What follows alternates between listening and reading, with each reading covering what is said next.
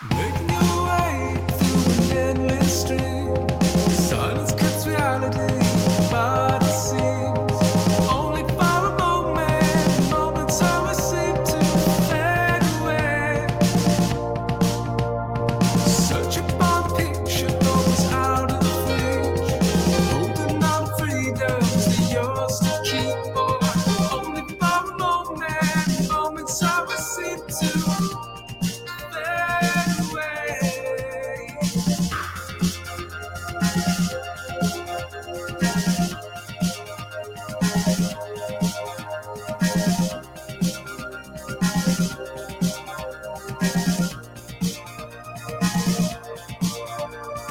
Push through a door into an empty street. No one's there to meet you 'cause you're still asleep. But only for a moment, moments always seem to fade away.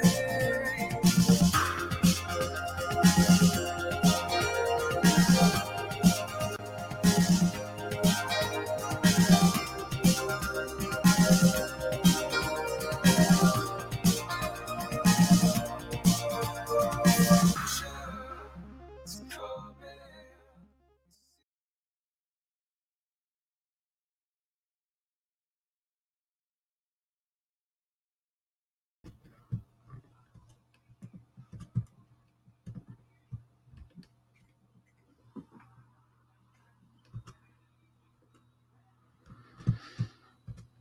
Hey everyone, Greg Staley here from Diverge Media, joined by our correspondent Paul Staley. How are you on this fine, not working Monday? I'm pretty good on this holiday. I didn't realize it was a holiday. But we apparently have freedoms on. Oh, yeah, I know the irony. I didn't even realize it was a holiday. Kate told me this morning, and I was doing work. I compiled all-cause mortality for 2020. And piled up all the data sets. So they have it divided 4 different age groups, 0 to 45. I think it's 45 to 65, 65 to 84, and then 85 plus times 52 weeks. So you can imagine the amount. So they don't give you the full number. You have to look it up. So you go into the data set and it gives you a week by week breakdown. And so, yeah, I came to the number. I thought I'd bring this up for everyone here. I'll be writing an article breaking down the data further. But basically, I was eerily close, Paul. I was so close to being dead on my estimate. It gives me chills. All right, so the total number of deaths in 2020, 303,350. That is the all-cause mortality 2020 Canada.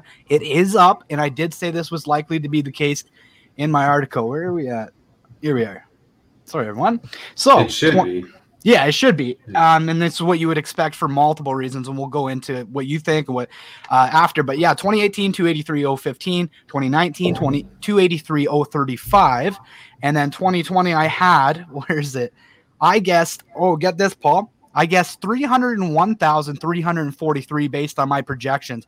What I did is I guessed that there's 2 months of missing data plus another 2 weeks, and I estimated that data, and I was off by like 2,000. But I go into describe why I think all-cause mortality would be up.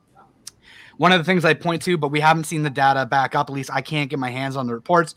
I expected suicides to go up. All the precursors to suicide are going up, so that's why I led that way. Opioid overdoses, I expected to go up. Missed cancer screenings as a result, people dying with conditions undiagnosed, I expected to go up. Depression and anxiety actually make you more susceptible to illness, so I expected more all-cause mortality based on that. As well, because when you're stressed out, your body, your immune system doesn't work as well, and you're actually more susceptible to coronaviruses, rhinoviruses, you name it. So I predicted higher all-cause mortality based on the lockdown stressing people out, basically, and kind of the opioid overdoses, alcoholism, and all the other contributing factors. What's your take? I mean, aging population's a thing too. That Yeah. It was bound to be higher, but in the grand scheme of things, when you look back 10 years, 20 years from now at this year, you wouldn't be able to pinpoint a pandemic if you'd never lived it. Well, this is the thing. So I want to put that number in perspective. Like you got to keep in mind we had a population increase in 2020 as well, so you have to mitigate that into your equation. But basically, we're up like 15,000 deaths with the population increase, and that's including people that didn't die of COVID. Like that's a lot of people that were dying of other causes, missed issues, and so when you look at that, it kind of makes you wonder where they're coming at this from. Like, how would you know it was a pandemic unless it was hammered into you? It's a minor increase. It's slightly up in the mortality per 100,000. I think it went like 288 to 300. But a lot of that could be mishandling too. We know early on during this, I got to look over the data set again because I have it week by week, but like we were sending sick people into nursing homes. That was a strategy we had. And I think that those type of things were probably problematic for death counts. Yeah. There is another individual and place that had that same strategy, and that was New York, and it was Andrew Cuomo. And so how'd that work out for him? Yeah, right? we have. So, like, we were stupid, is what we were. Like, let's not get it twisted. Like, our media is going to rip him apart for what he did, which was including sending sick people to long-term care, which is what we did. And we're not going to rip ourselves apart about that. Like, you should, like, there's no media out there that wants to cover that. Well, you should know by now. It's a strategy of the Canadian media to look at the Americans and say, look at those idiots, so we don't have to acknowledge the stupidity here at home. So. Yeah, no, it is true, right? Like, but like I was saying, like, if you were to have a child today, 20 years down the road, you gave them the all-cause mortality for the last 40 years, whatever, pick a number, yeah, right? That encompasses this year and last, and said, point out where the pandemic was. It's going to be this, right? Here's your plateau line, and then back.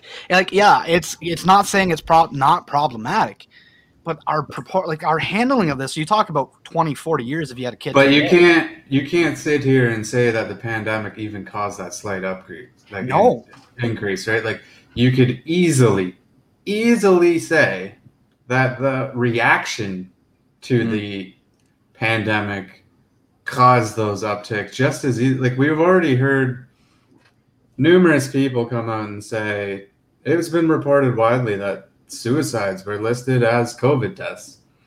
Like, okay, well, there's an uptick in suicides, there's an uptick in opiate overdoses, there's an uptick in, this, that, the other. Women's shelters are full because you're forcing people inside to do nothing. And, the saying is idle minds, right? You know what I mean? Like, so what were we expecting to happen based upon a Chinese-led idea? Because they've been known to handle people well, that we should probably follow their lead on this, and look where it got us. Like, the numbers are out. There's reports coming out now that it is more deadly. Roman Baber was right.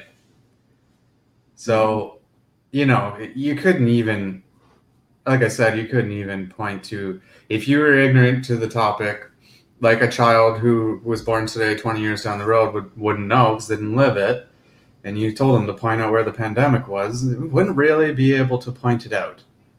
Like, yeah, without all the context behind. Yeah, like. And then even if you did somehow land on 2020 and then dug into the data, you would be like, really? There was a pandemic here? Well, okay, so you're talking about the data's coming out. Like, so Justice Center, Manitoba chief microbiologist and laboratory specialist under oath admitted. Okay, so I'm just going to read it here. We don't want to take it out, but here's from the Justice Center press report. Dr. Bullard testified that the most accurate way to determine if someone's actually infectious was to grow a cell culture, something I've been talking about for over a year. If a cell culture will not grow the virus in a lab, a patient's not likely infectious. So, and then he goes on to say, a study from Bullard and his colleagues found that only 44% of positive results would actually grow in the lab. Put another way, 56% of people that are testing positive aren't infectious with anything. You've turned their life upside down. So take this and extrapolate it to hospitals as well, where they're mandatory testing. That means on average 1 out of 2 of those people didn't actually have it, weren't infectious with anything, and we know like less than 5% of people died solely with COVID.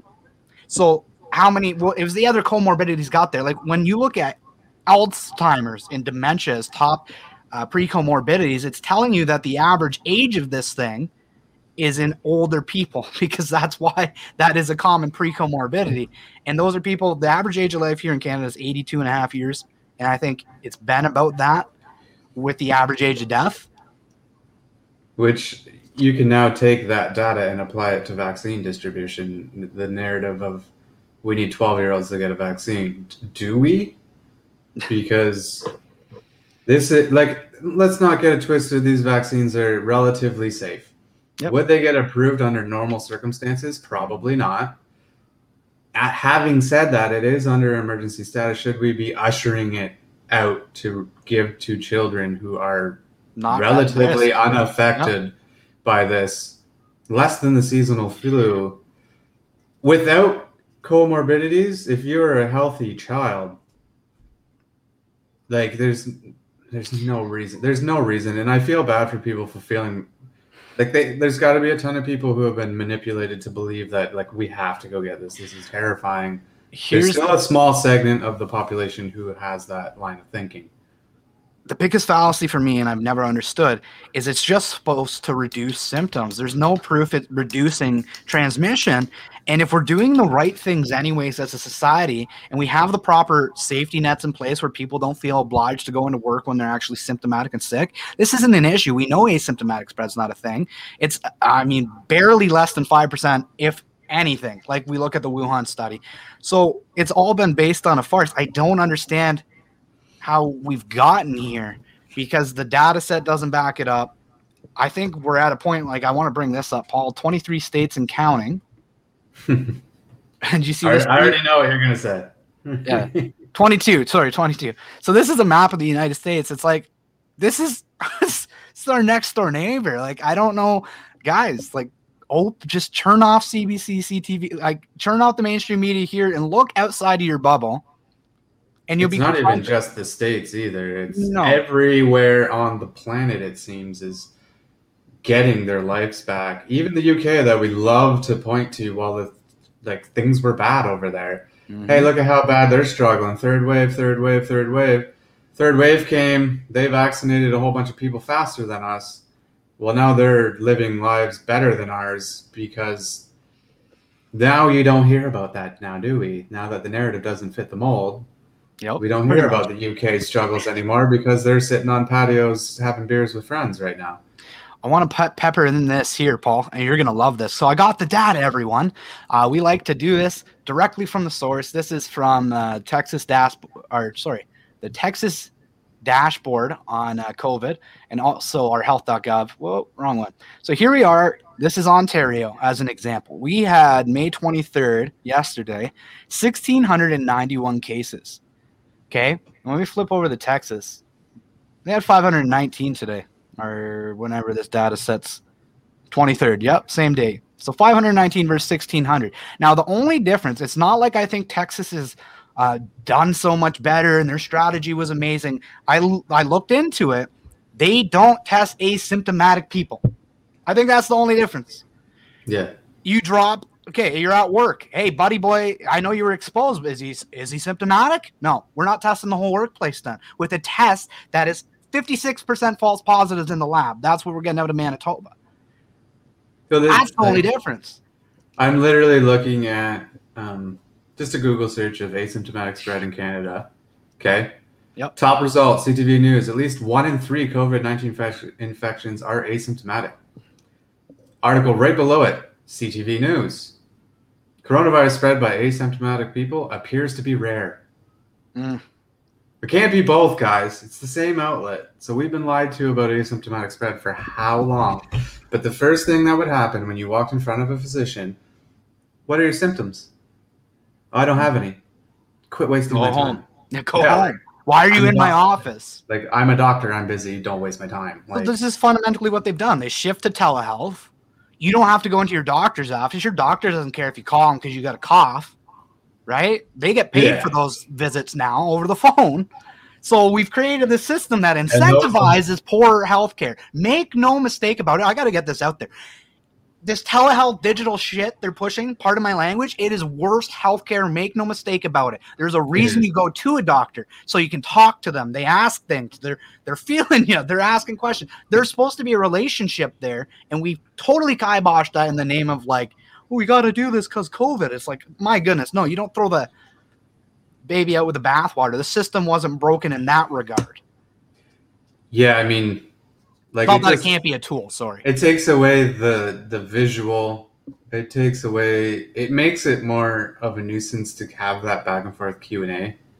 Like, what about this? What about this? You know what I mean? And if you like, there's so many doctors out there who are like online talking about how bad telehealth is. Be like, on telehealth, this person said they were told this was their issue. When I saw them, it was much, much, much, much worse. Like, so it's not working. That avenue should maybe be, if you're concerned, and call and be like, should I go to the hospital? Maybe just having that echoing voice to be like, yeah, you have reason to be concerned. You should go see a doctor. But that's all that should ever be used for, is like, yep, yeah, you got something going on, go see a doctor. Because now you're at the point where, like, if you don't know the right questions to ask, right? How is that any different than WebMD? We make fun of people for doing that. How is that? Exactly. If you're shooting in the dark, oh, I got a rash and itches, kind of, doctor. What do you think? And what is this, like, psychic telehealth? Like, it's not the same. You go into a doctor's office, and one of the first things they do is what? Check your heartbeat. They weigh blood pressure. Can you do that over the phone? Nope. You're missing a lot of pieces of the puzzle. Well, why would they be doing that when you're in office? It must not be that important if they do it every time you're in the doctor's office. You know what I mean? Well, sure. So 8-month-old nephew was sent for x-rays because they thought he had pneumonia. It was just bronchitis. They would have known if they had seen him in person. There you go. Yeah, for sure. Example in real life. And this is the thing, is like, they're pushing this telehealth and digital. Don't get me wrong. There's a place for that as a tool, as a supplement in a system that's overrun. But to say, like, you don't need to have that in, like, man, you call your doctor's office. Good luck getting in right now. But like, your point on WebMD is, it's basically that. Yeah. It's, instead of doing a Google search, you're making a phone call. Nope. Like, what WebMD is giving you is from studies, right? Like, you're getting a better WebMD, probably. Someone more educated than you is relaying you information, but they're not seeing you in person. They're almost the same in that regard. What's the difference between an online chat with a sales rep versus a phone call? Like, it's not much different, right? Like, but it's not be speaking this logic. the same as being in front of somebody, especially if I have an issue with the sale and I can sit there and complain in their office versus them just being able to hit a button and make me go away. It's very different, right? Like, you can't compare the two. Yeah, and to your point about an older aging population, I just have the key indicators up here on StatsCan. 6.835 million Canadians. That's the number of elderly out of 39 million, 38 million, roughly. So, which tell me how many policies have come through to help LTCs in the last year. Thank you. Yeah, ask me if I should listen to my government, because they tell me they care so much. But hey, how has surge capacity increased over the last year? Has it? For now or for long term?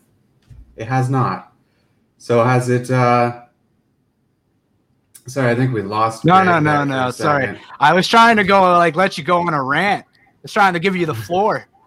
Yeah. Sorry. Go ahead. I'll be here. But yeah, like 15 months, 16 months, haven't got one policy come across to help LTCs. The military investigation deemed it too expensive, is what they were quoted as saying, for the government to actually step in and help. And what we did do for them was keep their family away from them, and to the point where I know people whose relatives have passed away refusing health care because they didn't want to be here anymore, essentially. So that's what our government has done. So allow me to just take their advice on everything, because they care so much, and we're in this together, guys. Truly, we care. Surge capacity, For moments like this, surge capacity is what you want in a hospital. Yep. For these random influxes in patients. For the You unpredictable. need the ability to do that. Canada's is pathetic. We point to the states and all the issues that they have, so we don't have to talk about our own. Our healthcare is free. Well, we can't really point to that in the states anymore because Obamacare went through. It's hard to hide during a pandemic. It's hard to hide with a premier who said he'd fix it and didn't. It is becoming very hard to hide that fact that GTA is carrying, 80% of the COVID cases in this province? And have we built another hospital? Have we added any policy to surge capacity? Ask me if I care what your opinion is anymore. I don't. Yep. We're so past it. Like I mean, we've gone over this. I feel like we just preached to the choir here, but it's where we 15, 16 months, and you've all these promises, all this money. You should have just sent everyone back to work and said, guys, I know you're scared, and then talked about all the facts you knew, and then poured money into long-term care and hospitals if that's what the problem is. And people would have respected it over time. There's no leadership in this country, and that's why we're at where we're at. Should have educated off the hop. Like, did you have 90% of us fooled for 4 to 6 weeks?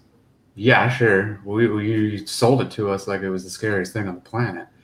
So yeah, and then like 4 weeks in, we were like, hey, nothing's happened. I want to go back to life. What they should have really done, if you've read anything about SARS-1 and how they handled that, it was load up on PPE, allow your healthcare workers to only work in one area. So if you worked in a hospital and an LTC, well, it's time to decide. Yep. Because we can't have you spreading it from here to there. Like, imagine working part-time in the hospital and being around coronavirus patients and then going to an LTC. Those things are happening. Should have never happened. Well, and it's worse than that. They're going in to multiple places and they're so understaffed, they're going in sick. Like, that's happening. Make no mistake about it. Where's their sick pay? Mm-hmm. Ask me if I care about your opinion anymore. Thank you. Right? So, and then on top of that, I mean, in actuality, we know that any virus affects elderly because essentially you're immunocompromised as you age. And it seems to be 70 plus ish where it starts to like show as like a whole. You should have protected your elderly in the LTCs. You didn't, right? Any virus, not just panda, any virus, you should do these things. You should probably pick up some of these policies every winter for your LTCs to protect them. And the flip side to that is you want to reach herd immunity. So vaccines are only going to get us 1% closer to that. We actually need people to get sick to get to herd immunity. No one wants to talk about that. And also, it's best that young kids get sick because they spread it around in lower viral amounts. Your working class, healthy individuals should have been in work, in businesses who are relatively unaffected by these viruses, getting it to build natural immunity, which is far superior to vaccines, so that there was a herd immunity, so that long-term, your elderly are unaffected. Your strong needed to bear the blunt of this so that the weak could survive. We elected to lock down our strong, make them weak by having them gain weight, by having them turn, be more anxious, be more depressed, turn to alcohol, turn to drugs, shut down the outlets, shut down the gyms, shut down the concerts, shut down close their businesses, take all hope they have for a future in this country by taking their retirement, taking their home, taking their paychecks, taking their savings, all of their travel plans, their destination weddings that they'll never get to attend, and take that all away instead of allowing them to live their lives so that you could actually have a concrete plan.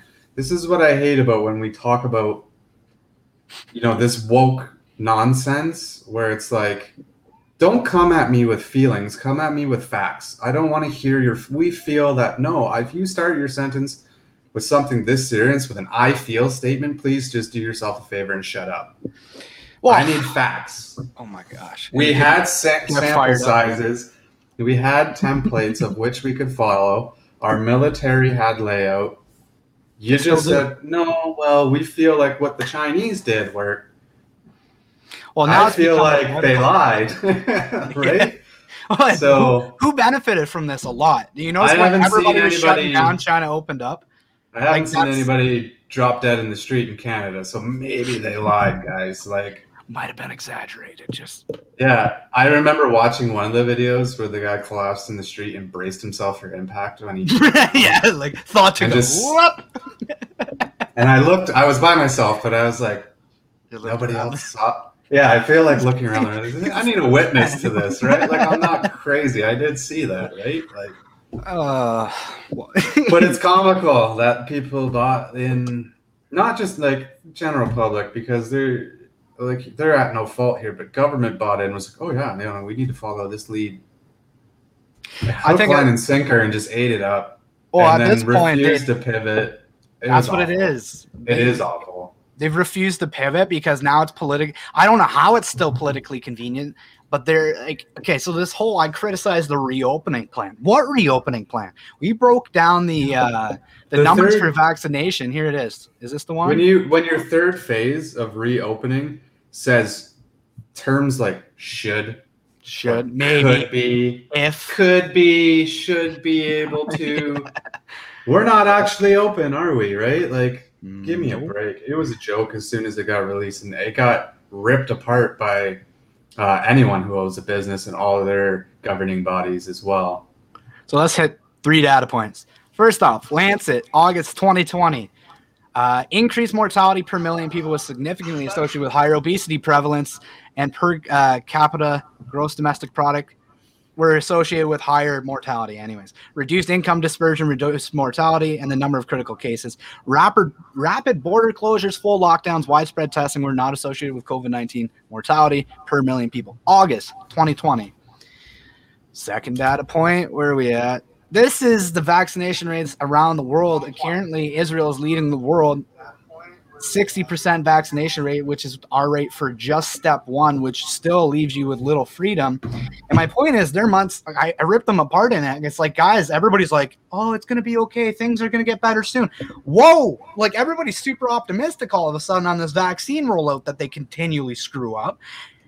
So I don't know how we got there, but we went from Israel is way ahead of us. They're at 60%. Now that's our goal to hit step 1, which is like, can I play outdoors with my friends and have a barbecue? Maybe. And if you look at the language of the actual reopening, what they said, it's like, yeah, a lot of if this happens, this happens. I've always enjoyed law, and a lot of my schooling, business based, dealt with a lot of contractual law. So you tend to pick up on those little phrases. Just like it's like built into you, the should be able to, could happen. Like, what do you mean should and could? Like, what are we talking definites? Hey, if I'm signing my name here, this is my life. We're talking definites, or are we talking maybes? Like, give me concrete statements. I think it literally says if ICU stays low, if hospitalizations and cases remain low, and they set no target. Or none. So there's no number attached to it. But trust me, bro. I'm sure. Trust me, the goalposts are going to shift 10 more times before we even get close. We're going to get what they're going to do. What's really going to happen is people are going to stop caring. Mm-hmm. So what I've noticed is every time a large chunk of the population just doesn't give a crap what the government says anymore, kind of like basketball courts, golf courses, splash pads. All of a sudden, they backpedal and allow us to have it as if they still control the narrative, right? Yeah, because they can't admit that's what's going to happen. Don't. That's what's really going to happen is the vast majority are going to reopen their businesses. They're going to realize they're doing it behind our backs and not paying taxes on these things. So we're missing an opportunity here. How many barbershops are open right now that cash only, guys, because we're not allowed to actually be open right now? Yep. You're just a friend helping a friend and you're exchanging some money. That's all it is. Like, you know what I mean? But that's what's going to happen is people are just going to go back to living, just be fed up, go back to living, and then they're going to go, okay, it's okay now. Because the goalposts are going to shift. They're probably going to shift in the average person's favor because we ain't hit 70%. No. Well, I think it's an extraction what country has at this point. None. Well, there's did you one. set Like it high tiny enough island. to spare? Did you it's kind of like that friend who's always late. So like if you got like a 3:00 start, you're like, hey, be there by 2:30. Is that what they did here? Like, we'll say 70, but we expect 60. Is that what the deal was here? Like, hey guys, 70%, we'll get you this, so that they encourage people, because it's all about optics with politicians, that we need to finesse the terms and narratives and be very careful with how we display these things. Well, they so that we get the result we want. Right? So even in his announcement the other day, I'll read from it. He said these measures, he was aware that his government's measures came with a great price, but said, quote, speaking to you today, I can say that these measures have worked. So they'll never admit that these lockdowns were more harmful than beneficial. Like this is, so you talk about they're going to pivot when people force them to pivot. I want to, like we said, this is going to be a month episode. 1 in 5 businesses expected to close. And Dan Kelly basically said he's getting a lot of emails of people just fed up, ready to open up, but now's the time. Like the longer you wait, you're just going to lose your business anyways. You might as well open today and start recouping the loss. Go down swinging. Music. Yeah. So I just looked up Saskatchewan's reopening plan, because we've referenced it, that it was something. It was great. Like we've said that it's not great, but it's something, and it's a concrete plan. But even there, step 3, a sentence like this is what makes you go, whoa. Step 3, target 70% of 18 and older population. Most remaining restrictions will be lifted. Which ones? Why not all of them? These are the types of things that make you go, huh. There you go. I got it bannered up forever now. Forever included. Like, most remaining restrictions will be lifted. Step 3, isn't that 70% or 75? 70% of 18 plus population. Okay. Most restrictions will be lifted. Guidance on gathering sizes and indoor masking is still being developed. Okay, public health orders from step 2 on gathering sizes and indoor masking will remain in place until that guidance is finalized. What does that guidance being finalized mean? It means whatever the political you know what I mean? Like, it's just concerning knowing that they just shift the goalposts over and over and over and over again to keep this going to whatever their end game is. The end game is to get 70% vaccinated, but we aren't even treating vaccinated people like they're vaccinated. Like, you want 70% of people vaccinated, you can do whatever you want if you're vaccinated. Oh, yeah, right. And they're not even doing that. Yeah. You want to go to a concert? Well, vaccinated only. I mean, you shouldn't do that. But why are we still wearing masks if you're fully vaccinated? Why are you like... Well, because you don't want to be considered a Republican or conservative, apparently. If you listen to the Twitter feeds of a lot of people posting why they're still wearing their mask after vaccination. But a little bit on that, Dan Kelly of the Canadian Federation of Independent Business, this is a direct quote, caught him on AM 900. Data shows that across Canada, we are expecting 180,000 business fatalities, 75,000 of those in Ontario. This is on top of the 60,000 businesses that closed in 2020. That means that across Canada, 1 in 6 businesses will close, and in Ontario, 1 in 5, given the length of the measures. That's 20% of Ontario's businesses we expect to disappear because of the lockdown measures. Okay, so you're advocating, for lockdowns. You think you're saving people. How many people are you going to steal their homes from? How many people are you going to put their children out of a home, out of a, you know what I mean? How many people get to be kicked out of their jobs? It's not a hypothetical. Like, there's a real life cost to this. There's been more years of life lost, 285 times, I think it was, that expert put out. 285 times more life lost as a result of lockdowns versus saved. What are we doing? They don't know. They never have. It's like, they don't have a clue. I hope if this ever happens again in our lifetime, everyone who lived this one goes, whoa, whoa, whoa, whoa, whoa, pump the brakes. We ain't going down that road again. Screw you. I'd like to think so, but I think people are so... I really worry. I think somebody else said this, but if they just say, hey, life can go back to normal now, and they massage the narrative somehow that it's just like, we did the best we could. It's like, no, you didn't. Nobody can look me in the eye at this point and say they're doing the best they can, because it's an ego thing. It's a leadership deficiency. It's nobody wanting to come out and admit they were wrong and pivot and have a bit of moral courage to go, hey, I know I hurt a lot of people with my decisions. I'm sorry, but that will never happen. And I'm worried that when we finally start getting things back, people are going to eat it up, and the narrative and the history books will get massaged, and it will be a soft version at best of the real truth. And that's why I believe it's on people like us, Diverge Media and independents, authors out there watching this, putting the data. If you've been following this, consider writing about it. If you've really been following the data, like, people need to get that into the history quick. And you watch what they do online, like the Ontario Nursing Association deleted their webpage or deleted their blog post about them winning their court decision against mandatory masking in 2015 and 2018. They took it down. Yeah, scrubbed it. Yeah. Scrubbed it. So it's like, I'm not kidding when I'm saying, like, you need to get that info somewhere, like, hard copy. It's crazy because it's very 1984-ish, no? I'm listening. Doesn't that feel that way? That if you allow the government to write the narrative, they just write it the way they want it seen, right? Like, and every day the narrative changes. Yeah.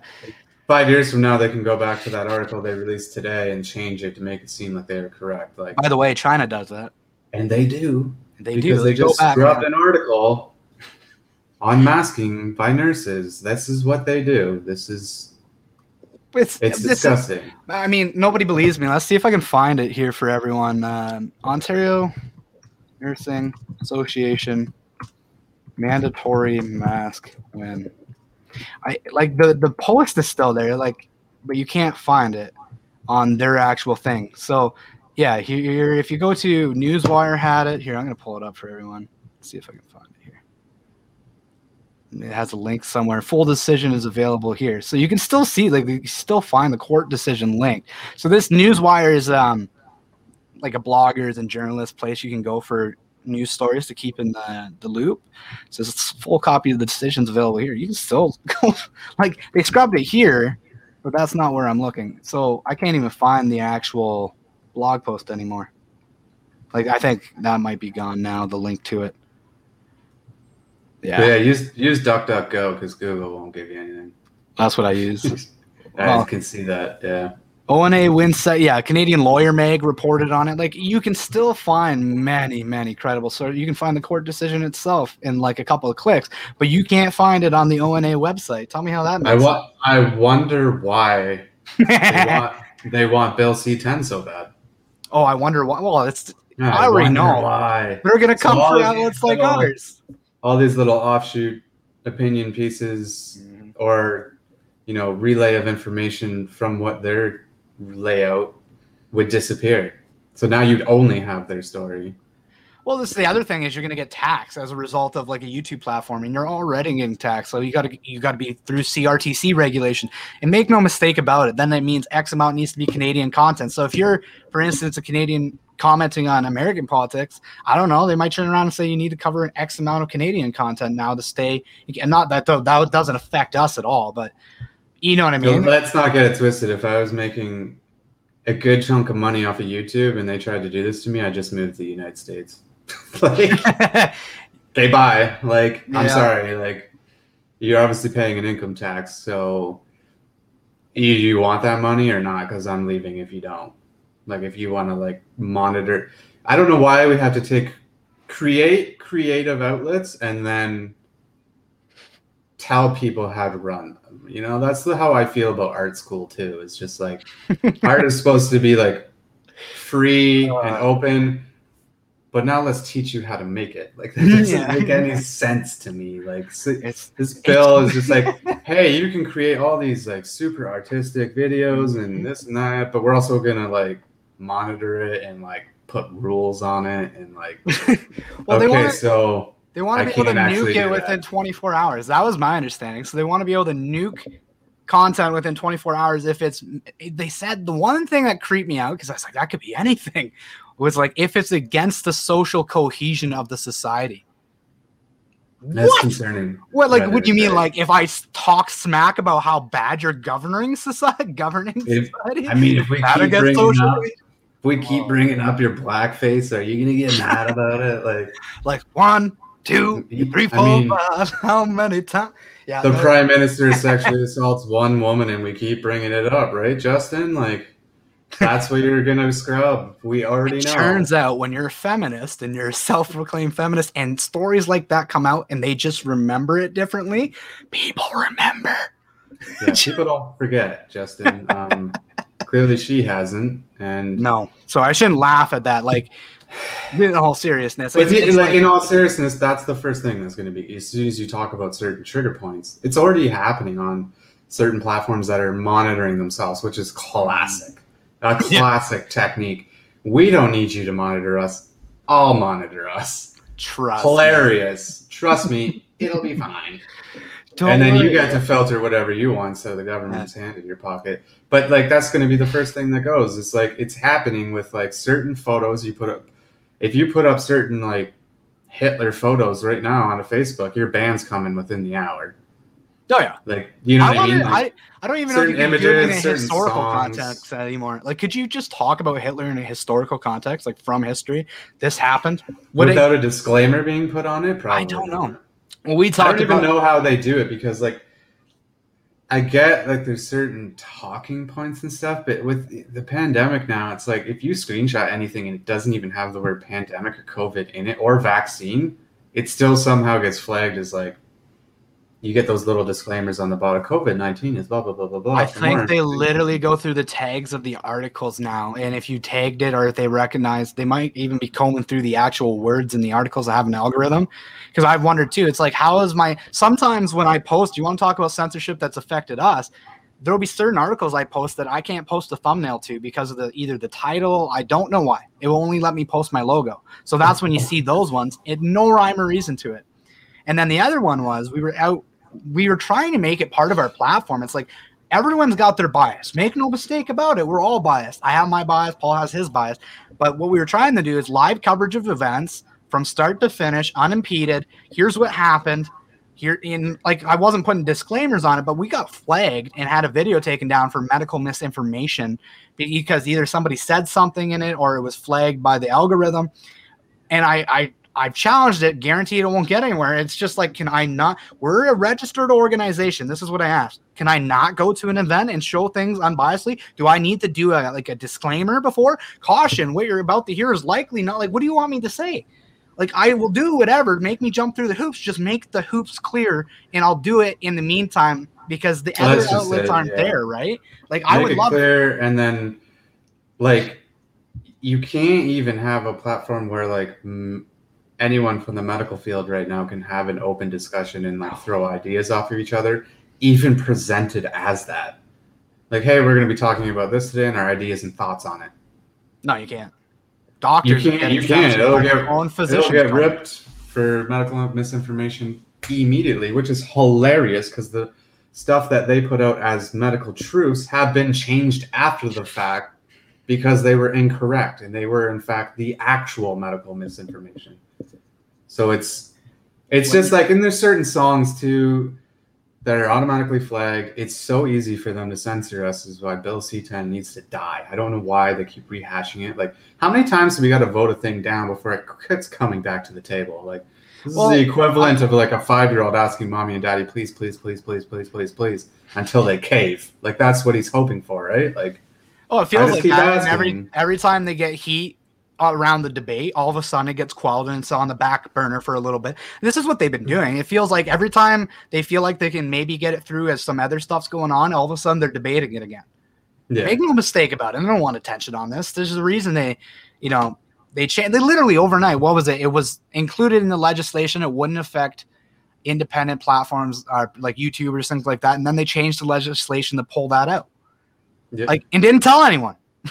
So it's and then everybody who fought the good fight, signing petitions and whatnot, are basically back. And then it's just like they're just trying to like wear you down or pass it in the middle of the night, basically, and have no one notice, or put it out during a news cycle where everything else is concentrated on something else more important. The blocks that they would Put it in under the rug, like, you know what I mean? Like, it's just, it keeps getting rehashed, and there's no reason for it. People hate it. If you actually cared to represent the people hate it, and an overwhelming majority hate it, and they don't want it. And they keep bringing it up. And the same with carbon tax. Over half the people don't want carbon tax. We got carbon tax. There's a disconnect between our government and us. They do not care anymore. Well, And that's the real problem. Is like, do we got to go back to elections annually, or like, do we need something that it's like, hey, like, voter regret is a real thing, and then we're stuck for 4 years. Like, we need a nuclear option in Canada. That's what I you're exactly right. Because I mean, at the end of the day, you should be able to, as a Canadian population, as our country should be able to go, you suck at your job. yeah, pull trigger I'm not on it. I'm not waiting around until there's an election coming up. We have X amount of petitions in each area or each province. Maybe there's a threshold. If and your then you approval go ahead. rating gets to Doug Ford levels where it's 18%, is it like, or whatever it is right now, it's really low. I think it's 18%. You should Approval? just immediately just be walked out the door.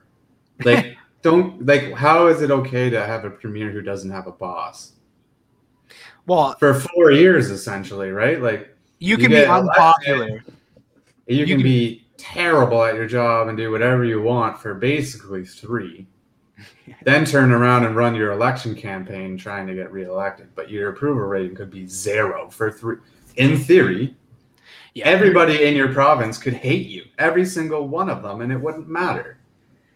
The low approval thing needs to be okay, though, because sometimes good leadership decisions are unpopular. Wouldn't you agree? So it needs to be like a vote but threshold like, in there. then, generally, those topics aren't exciting enough or affect enough people to have an approval rating go to 18%.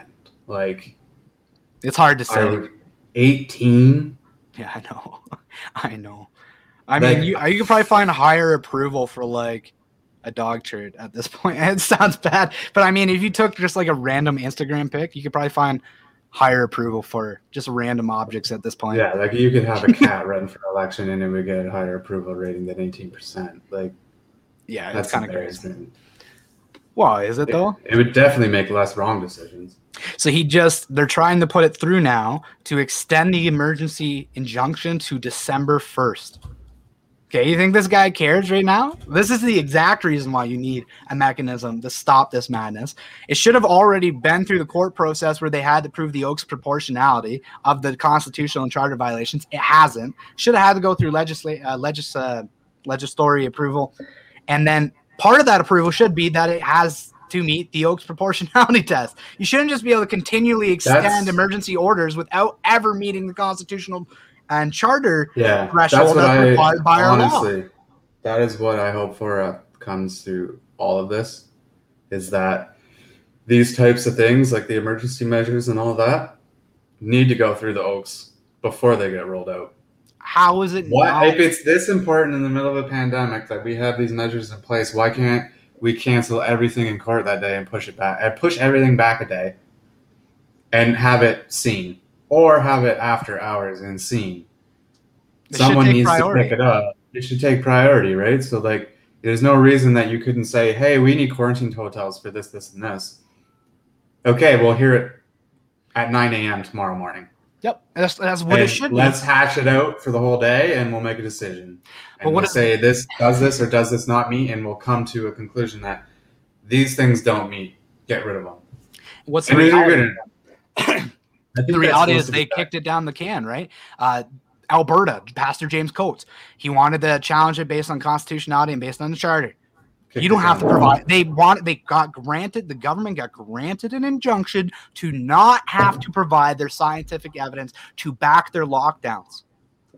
Guys, this is, I mean, come on, we're 15. Even if you're like maybe supportive of these measures, I would hope you're supportive of our rule of law and that you would agree that it's kind of insane at this point that the courts haven't had a say on the constitutionality of all these measures as a whole. It hasn't gone through the Oaks test yet. It will. They're still going to see it. They can It's only just taking run so forever. long, right? They're still going to see it. And that's like my hope is that like next time we're going to see this roll out a lot differently because the precedent will be set now. That's all the only good that can come from this at this point is that. And like we need to get away from like listening to these governing bodies like the WHO and think like people like CDC that like they're the be all end all that like, okay, well, the World Health Organization gets to define a pandemic. Yeah. Why do we not have legal definition of a pandemic in Canada? Yep. Why do we just have to follow their lead? What if they just lie to us? Well, there's nothing wrong with the World Health holds- Organization being an early alarm system for the world, but we when- should have our own definitions. But when it is able to do this and tell you to lock your citizens down and give you guidance that you're supposed to be able to trust, and now it's just basically your government at that point. No, we need to regulate that. I think this has been eye-opening for a lot of people on that regard, that like these guys are relatively unchecked. Like Bill Gates and the Gates Foundation, unchecked. World Health Organization, unchecked. CDC, unchecked. Like, you need to hold these guys to account that when you roll out this information that masking will save us, then like a couple months later roll out a study that says it basically does nothing. Okay, somebody's got to be held responsible for that type of information. Who's losing their job, right? Who's losing their job? Who's losing, at the very minimum, that should be the talk. But why is it okay as someone who's in a health, is like their job is literally to have reliable, factual information. How is it okay for someone from the World Health Organization or the CDC to come to you and say, masking will help and get your case counts down? And then when they actually do the studies based upon facts, it says the exact opposite. Why is it okay that you you presented it to us without fact, and then when you did, it was the exact opposite? That it's okay for you to do that, and you're not held responsible for anything. Here's another one that should be required for any governmental paper. If you're making decisions based on modeling, if any of your statistics that you've included have modeling, if anything a part of anything that you're announcing has modeling based on it, should be primary, front page, first page, modeling projections based on and what table you use, what stats, everything. Because the amount of information we've gotten, not based on facts, but based on modeling to project fear, has been another major on issue. single variable modeling. And then I gotta see posts from like Ryan Ingram talking about, well, then you take it, you multiply it by 4, then again by 2. I'll see if I can dig that up and send it to you, because he was talking about how he went about figuring out a number. And I'm like, you didn't explain once why you multiply it by 4 or by 2. Like, you need to dig in that. And this is the thing. You need to be transparent, and you can't close schools. Speaking of, we were going to touch on that. Yeah, you can't close schools on single variables, like mobility. One variable. If we move around more, we get sick more. Well, that's not necessarily true. Where am I moving around? I could hop in my car and drive 500 kilometers and not see anyone. And you're assuming that there's infectiousness if you're asymptomatic. And you would still have to cross paths with someone who's sick, and you would still have to have a weaker immune system that would allow you to get sick, and then you would still have to come in contact with someone else to spread it. Let me write that down. I'm going to dig into, I want to know what the modeling of asymptomatic spread is in Canada. Like, what do they consider the possibility of asymptomatic spread here in Canada? There was a study they did healthcare workers in Canada that netted a 0.16% positivity rate on testing of asymptomatic individuals. 0.16? And how many were actually infectious? I bet you they weren't even sending it off. I don't think they even dug deep enough. I think they actually injured a couple of the nurses from the nasal swabs, and everybody was pissed off and didn't want to get tested every day again. Barrier membrane. And that was basically the gist of the study. Was like, yeah, I didn't really net us any results. People were pissed off, and we injured a couple people. Sorry about that. Our bad. Let's hit our own government knows. But I'd see if we can dig that up over the next little bit. All right, Toronto Sun, Anthony Fury. Fury says fewer Canadian kids hospitalized with COVID than previously thought. Report shows the real number of Canadian kids admitted to the hospital because of COVID-19 is much lower than the data previously indicated, according to a new report from Public Health Agency of Canada. She had another piece. Oh man, piece. She had another piece of contextual information that should hopefully tamp down concerns and also serve to help the cause of those medical experts and parents eager to get life back to normal for Canadian kids. So it said only 36.6% of pediatric patients hospitalized with COVID-19 were admitted due to acute respiratory infections. So over 60% weren't admitted due to acute respiratory infection, meaning it's not COVID that put them there. Yeah. Shocker. They lied. No! No, you don't say. Like, you messaged me the other day. Are you getting tired of being right, Paul? Yeah. I just sent yeah. send each other articles all the time, and it's like, hey, didn't we say this months ago? Hey, this keeps happening, and then the data comes out, and it feels to me like they're stating the obvious of what any person who could think based on the data presented already would say, and it keeps coming out. And yeah, you keep being right, and how many times do we got to be right before somebody listens? You know what I mean? Like, at this point, if they allowed Diverge Media to run the province, we would be better off. Although it would not take much to steer us in a better direction. Yeah, it wouldn't take much. I mean, basically just let the province open and get back to normal. And then I would magically, guys, I would be the best for COVID. I would go cycle threshold is 38. Well, they're going to drop that down to 25. And cases would disappear. And then you guys go, it's amazing. Whatever Greg did was amazing. And anybody who tried to criticize me based on the PCR cycle threshold, I'd take him to task over. It would be a lot of pro-choice decisions like, hey, wear a mask if you wanna. Hey, social distance if you wanna. Crazy. You can. But we're at that point where like our elderly and vulnerable are vaccinated.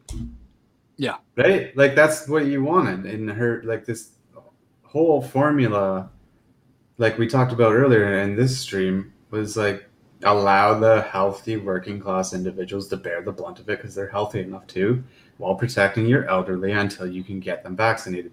Vaccinations should not be the be-all, end-all for the entire population, as first of all, we're not even testing people for immunity before we give them a vaccine. And shocker, turns out people who have had COVID are having serious adverse effects. More than people who haven't had COVID. Why aren't we testing for that? Because it's a waste of a vaccine is what it is, while exposing people to illness. So like at this point, we're past that point where like our vulnerable is essentially taken care of. And like I've said it numerous times, life has inherent risks and your own health is your own responsibility. If you're waiting around for the rest of the Canadians to keep you safe from health problems, you're going to be waiting around for forever because you're the one who's responsible for your health. If you are 50, 60, 70 pounds overweight, that's not my fault, right? Like, it's not. Like, if you wanted to be healthier, you don't hide away from viruses. People still have to live their lives. It's not anyone's fault. Sometimes it's not even your fault, but it's not the rest of society's burden that there are unhealthy individuals within a society.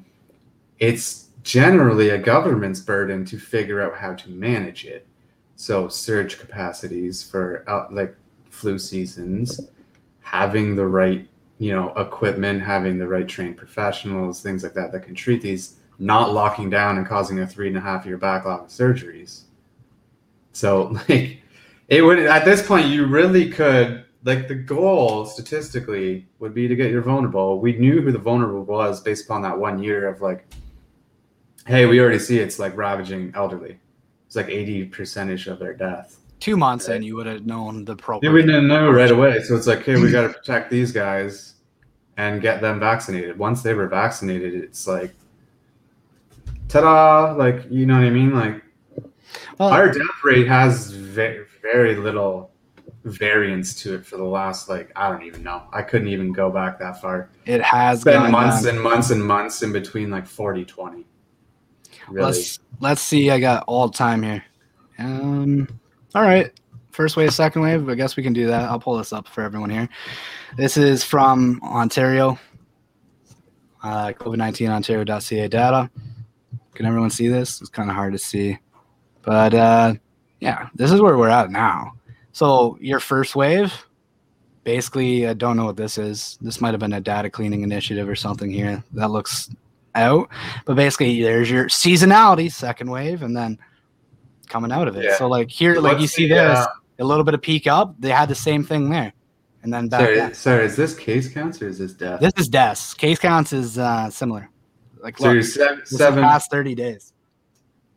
Yeah, I mean, that's just a product of like changing the PCR rate for the vaccinated. We vaccinated more. Was that us too? Because I don't know. I haven't looked into that. I think it was. So there's the CDC recommended that people that have been vaccinated be tested if having case symptoms 28.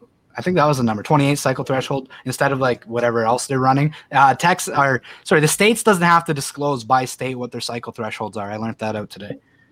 Which is concerning too, because like you can obviously finesse that narrative if you're not using a PCR in like a ramp up testing, so that it checks at this, checks at this, checks at this. If you just do flatline and it only checks at like whatever you set it at, then yeah, you can finesse the narrative very easily. So we've talked about that for a year now, that it's pretty easy to finesse the case counts. If we're going to build everything off case counts, we're screwed, because guess what? We'll be going back to lockdown once fall hits.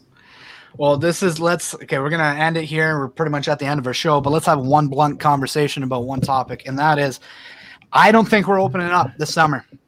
There's a lot of optimistic people based on the reopening plans, the ifs and maybes, and the kind of language they were using, the 60% vaccination rate, the consideration that we're months behind the only other country to hit that number, which is Israel, and they're a smaller population of 75% smaller, roughly. So I don't think we're hitting that number this summer, and I think we'll be back into full lockdown with the outdoor perks taken away again. That's what I expect. But it's a seasonal virus. I don't care what anyone says. I've been looking at enough studies. I mean, I have it right here from my article. I'll read medical study, direct quote, and then we'll get your thoughts. Between the time when COVID-19 transitioned from being an epidemic to being declared a real pandemic of global significance, regions with higher temperatures, greater than 20 degrees, still reported lower numbers of COVID-19 cases than those with lower temperatures. Notably, 90% of SARS-CoV-2 transmission occurred within temperature ranging between 3 degrees and 17 degrees in February and March of 2020. This is from a medical paper titled "Is Coronavirus Disease Seasonal? A Critical Analysis of Empirical and Epidemiological Studies of Global Scale." So let's get your take here, Paul. That was in ScienceDirect.com. Hosted that one, published it. Yeah. I'm not shocked by anything. I'm so desensitized to this crap. If we're not opening. No. I mean, UK's at 56 months ahead, everyone. Like, why did we get so optimistic all of a sudden? Can somebody riddle me that? Why did we all believe this now all of a sudden? Like, oh, yeah, they said we got them. Just send them. I've seen numerous posts on my social media feeds from the most liberal of people I know, who all of a sudden had an about face when they saw this rollout plan of 70%. They were like, whoa, wait, what? Why do we need to convince people? It's one thing to be like, if you want it, come get it. But you can see people be like, are 70% of people actually going to get it?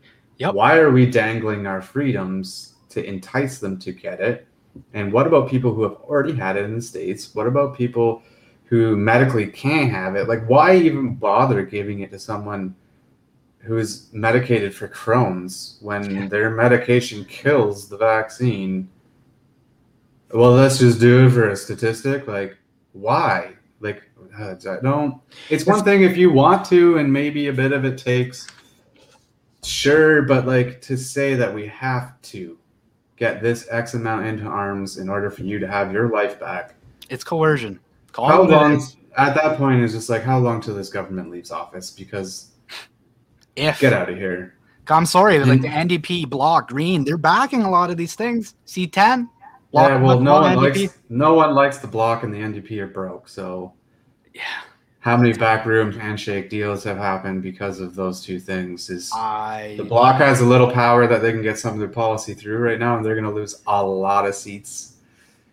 Yep. Probably to the PPC out in Quebec. It feels like PPC. only federal party against lockdowns. I don't know where, you don't have to love them, you don't have to like them, but that's a stated fact at this point. There's been no other party to voice. I say that because of that, and Quebec's been hit really hard, and Bernier's from there.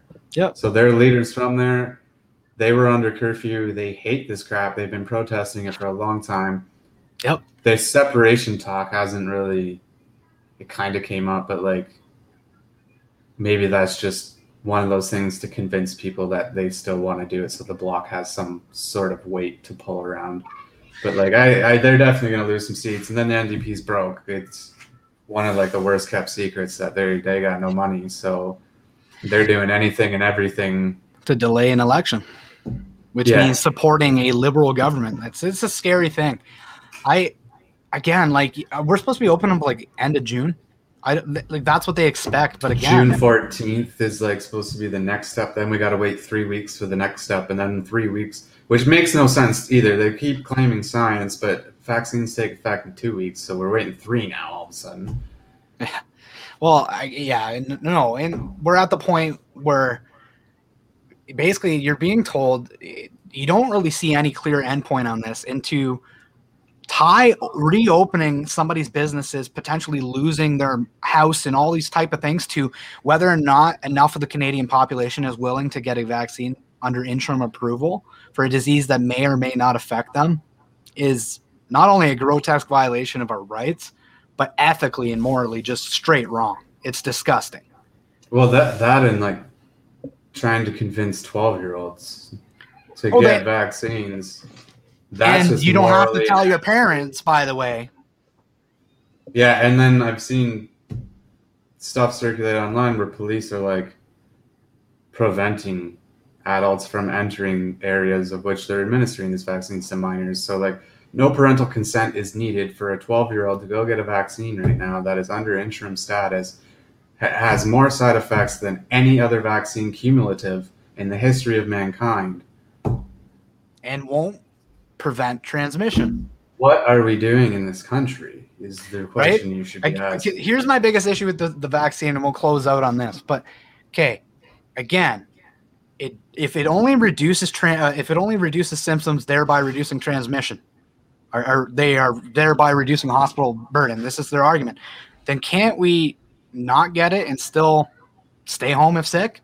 Like, is that not on the table anymore? Like, they act like this can't be a part of the narrative. Like, we can't just be more aware. Well, the narrative will disappear quickly because, like, once this pandemic narrative disappears, do you think I'm going to get paid to be at home when I'm sick in the winter? After this? Nope. They're not going to make it so I get paid sick days. They don't care. Like, we're not opening anytime soon. Like, you think the winter's going to hit and cases are going to spike and the quarantine hotels are going to, if they haven't got told to piss off by the court system, do you think you're still not going to need a negative test? Do you think you're not going to need to isolate for 2 weeks? They'll just think those travel restrictions aren't going to be on in the winter? If you got like a destination wedding this winter? Yeah. I got the data for here by popular request. This is reopening step 1. Step 1 of the roadmap begins when 60% of Ontario adults receive at least one dose of a COVID-19 vaccine. Here's what we were talking about, the language. Listen closely, everyone. Public health indicators such as hospitalizations, ICU occupancy, and new admissions and case rates indicate the province can safely move to this step of the roadmap. What's the number? No number. No number. Again, that's what I hated last time with them in these lockdowns, is they never actually cited, hey, once cases get over this number, we need to lock down. It was just, well, it's bad again. Like, well, when is it bad? Like, what's the threshold? Like, you've given us nothing. You just, but you know what I mean? What blows me away, projections. Just projections. It's going to get worse. Projections that are wildly inaccurate. It's to the point where people are online making fun of their modeling and doing their own modeling that is more accurate, and they have like no educational background. we're at like comic levels of modeling, and I gotta sit back and watch Ryan Ingram, who does the modeling, basically insult every woman of intelligence on his page Well, he for does. questioning anything he does. It's specifically women, which is concerning. He's still employed, by the way. You got to watch him just like backpedal, yell at everybody. He's yelling at clouds at this point. He's grasping at straws, but he still is claiming that he's the rightest man in the country with this modeling, even though he hasn't been anywhere in the ballpark the entire pandemic. But he does the transmission rates or something like that, doesn't he? That's like the only He metric. does the RT, yeah, he does the rate of transmission. Yeah. So, but he's the only guy who does that. Yep. And he's been wrong the entire time, and we're still like, if I was wrong at my job for an entire year, first of all, I probably wouldn't make it the whole year. Nope. I would be fired. But just watching like the building burn around them, and they're just sitting there like that meme that's just like, this is fine. Like, because they're just yelling at everybody and be like, no, I'm right. No, screw you. I'm right. But like, you can tell that everyone hates them, and it's all coming to an end, and the walls are crashing down. Yeah, the echo chamber. I'm sad. I'm sad I get to miss a bit of it because I'm blocked by half of them. So I might just create a second Twitter page and follow them just so I can watch the cracks and burn. That's all. But I want to pull this back to, okay, so if we're really good, right, and we do exactly as the government tells us, and 60% of adults get vaccinated, and if all the numbers meet their whatever arbitrary standard and threshold, because they won't tell you what that actually is, here's the minute amount of freedom we get back. And this is what I'm saying. We need to just open businesses. If you're going to be serious about saving your business at this point, look at the writing on the wall, please. Outdoor, if we do 60% of adults are, everyone's good, right? Okay. Outdoor gatherings of up to 10 people. Outdoor dining of up to 4 people per table. Outdoor transmission, follow the science. Outdoor transmission is almost non-existent. Follow the science. You can only have 10 people. Yep. Even if you social distance. Extremely low, less than 1%. Don't shake hands. We learned this week, you don't shake hands or you get COVID tickets. It's true, yep. Was that the No More Lockdowns get-together that they had, that they gave out tickets to the organizers because they shook hands? Yep. They shook hands with somebody in the crowd. I could have got nailed at a few events then. I've been hoping and praying for one just so I can go through the process of fighting it, just so we could document it for Diverge. I'm more than happy to financially bear the blunt if I actually had to pay for it, just to have that happen. But I fully expect. I have been literally breaking the law every day of these lockdown orders, and I haven't got a single one yet. So if anybody's out there listening, if you want to hand out one of those tickets, it wouldn't be hard. You wouldn't have to hang around me very long to find a reason to get one. So you just got to get on a stage. That's all. As soon as you get on a stage, or your media that they don't think's legitimate media that looks too friendly with people who spoke on stage, then you get fined. That's what it's about. So I want to finish this. If you're really, really good, you can also have outdoor fitness classes, personal training, up to 10 people. Essential retail at 25% capacity and can sell all goods. Oh, goody, we can have our goods back that should have never been roped off. It's the stupidest thing ever. Non-essential retail, 15%. Retail stores in malls closed still, unless the stores have a street-facing entrance. Outdoor religious services rights are capacity limited to permit physical distancing of 2 meters. Horse racing, motor without spectators, outdoor horse racing. Like, this is a joke, everyone. I'm sorry. This is literally crumbs of your freedom back. So I will say most retail doesn't really need 100% capacity because they almost never hit 100% capacity. But they probably need 50, and that isn't even that. Restaurants specifically, that's dumb, need that capacity because of the waves that they go through, right? Like the dinner rush and the breakfast rush, that they need it to survive. But even just let them balance it in the summer to be like, we can have people serving up food on the patio with a couple people inside distance so that they can get the equivalent of a full building I'm way past that. Just between the two. Like, well, yeah, me too. Like, I would love to just like open up because I'm very, very convinced with all the data we've looked at that it's very safe.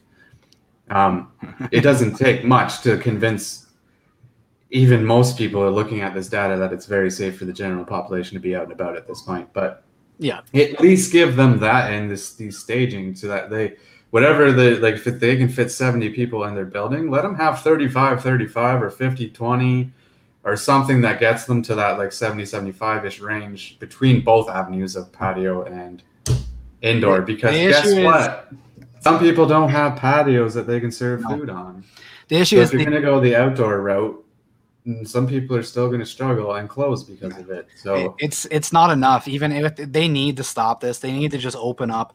And this whole restricted reopening, it's nonsense. It's a PR campaign so they can justify their nonsense for the last year and a bit. We need to open up. Healthy people aren't spreading this. It's like, if you know what I mean? Like, so there's no reason. It's like the vulnerable has been vaccinated. We've educated you on what causes this. If you have comorbidities, it could hit you hard. Sick people get people sick, not asymptomatic people. If you're sick, stay home. Offer some avenues that you can do that with paid sick days and some actual solutions. How's about we give our nurses a raise for what they've gone through this past year? Please and thank you. You said you would. You still haven't. I don't even say give them a raise. I think that's the wrong approach. I'll just leave this here. Hire more nurses, and then they don't need to be overburdened.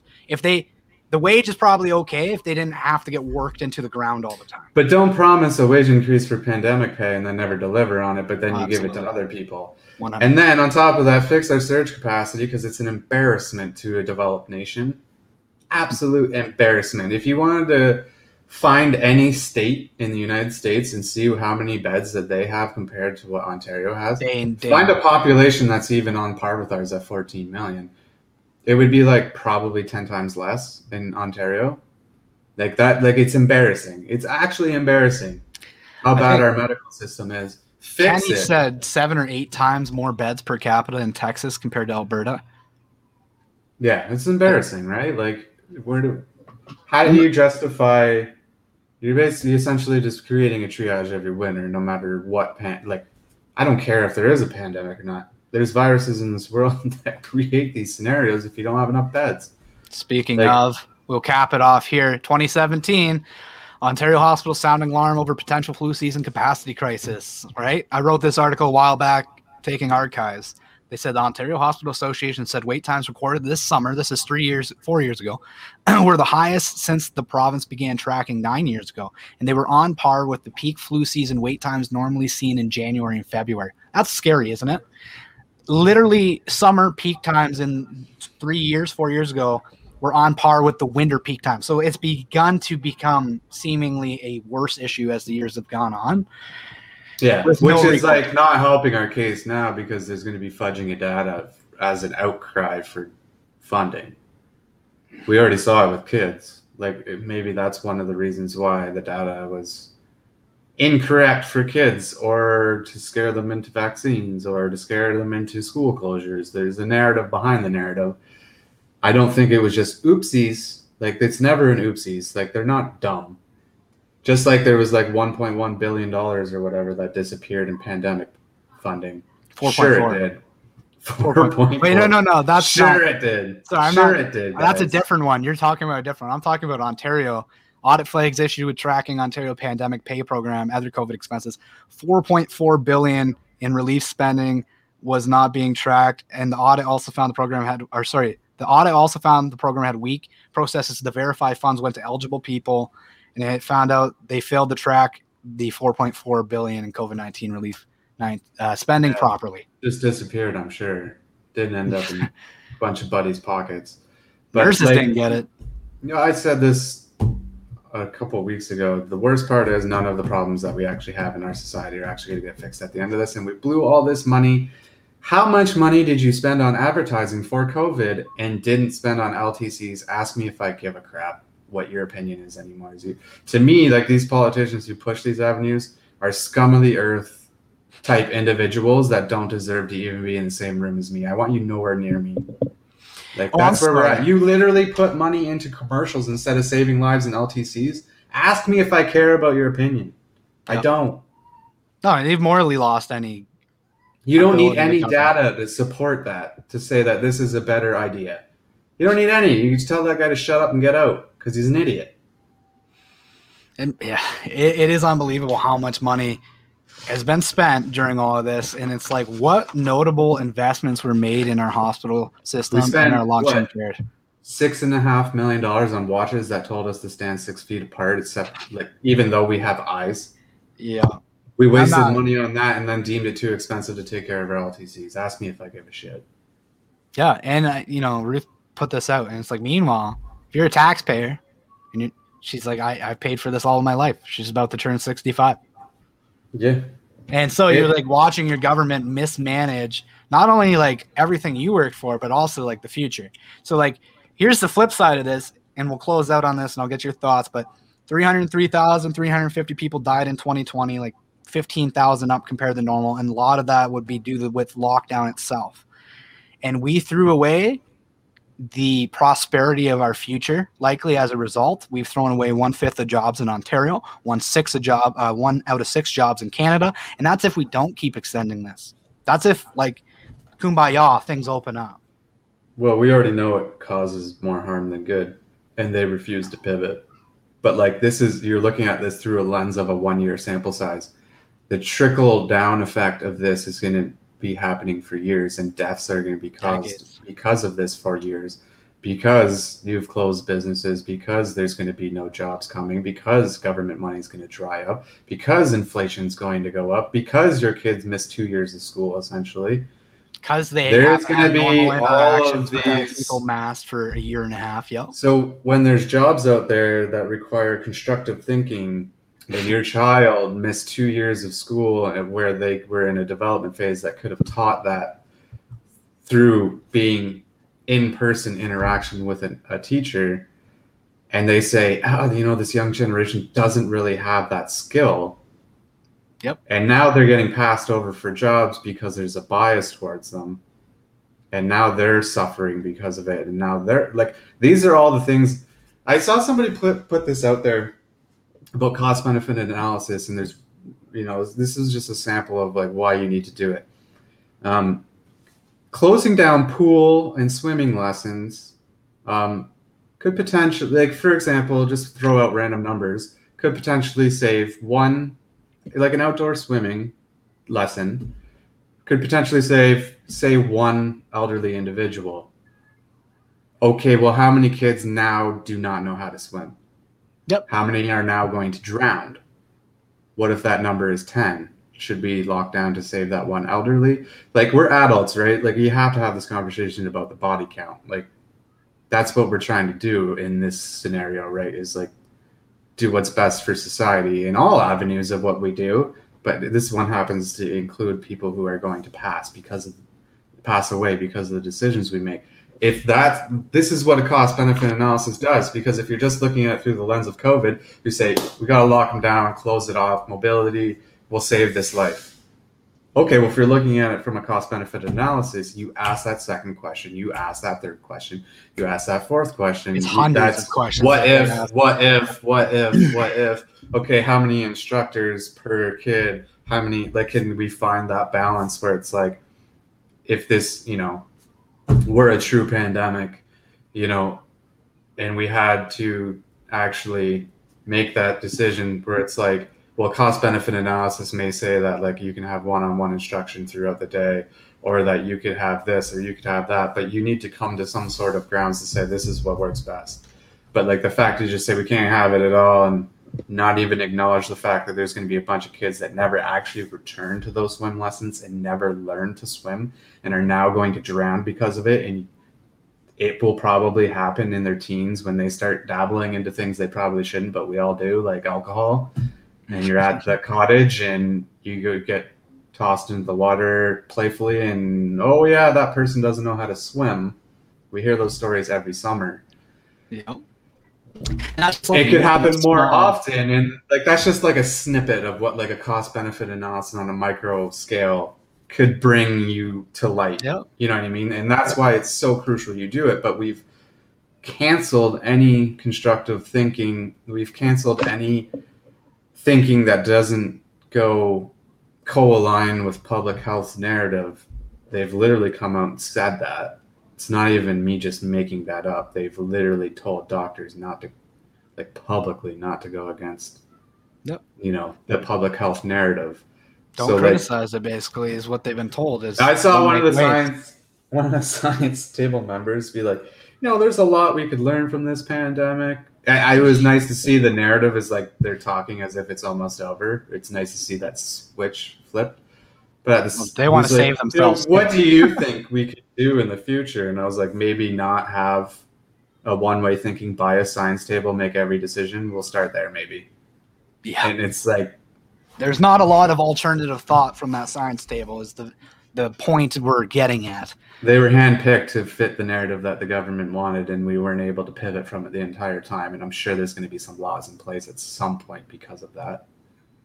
I would hope so. Yeah, it's gone on for too long. There needs to be accountability. And speaking bluntly about this, that cost benefit analysis, like the swimming thing might seem like it's a ridiculous example, but it's meant to be. That's literally one point that you would actually look at. And it's like, what is the social interaction skills? Does that affect your economy going forward? Okay, your economy might be affected because you've had a 1.5 year gap of miseducation, not getting properly educated, or missing education entirely. How does that affect your jobs in your economy going forward? Are they an educated work staff? Like, these are real questions to ask. Okay, now if your economy comes down and you have less money for your healthcare system, you can only increase taxes so much. What does that do? And you look at all these pictures and you pull the levers and you kind of work it out. They haven't done any of that. It's all been from limit mobility and will limit cases and thereby deaths. That's basically their whole reasoning for all of this, all within a vacuum, all within the lens of just COVID. We're not going to look at the economy, not going to look at housing, not going to look at when GDP goes down, people eat poorer, healthcare costs go up, right? People get sick because they're not eating properly, all these things. But that's a good place to close it out, I think, for here today. Do you want to leave us with anything, Paul? It's been a good rant session, I feel like. Yeah, no. It's just, I feel like we got enough off our chest today. All right, everybody. So if you want to support Diverge Media, we have our merch. T-shirts are in. Media is a virus. The whole premise, these are hand done or hand designed with an artist that we commissioned. And the whole idea of media is a virus is viruses can infect, and we can either infect people with good information or bad, and we are independent, so we're trying to infect people with good information. So media is a virus, dual meaning, $35 for that and the hats. If you can, we also take donations. And also just check out our website for ads. Go through the archives. There's lots of good articles in there for you. And we are getting ad revenue finally now. So thank you for visiting. Thank you for joining us today for the Monday show, the delayed Sunday show. Thanks, Paul. The holiday edition. The holiday edition. There we go. We'll go with that. Thank you, everybody, and we'll catch you next time.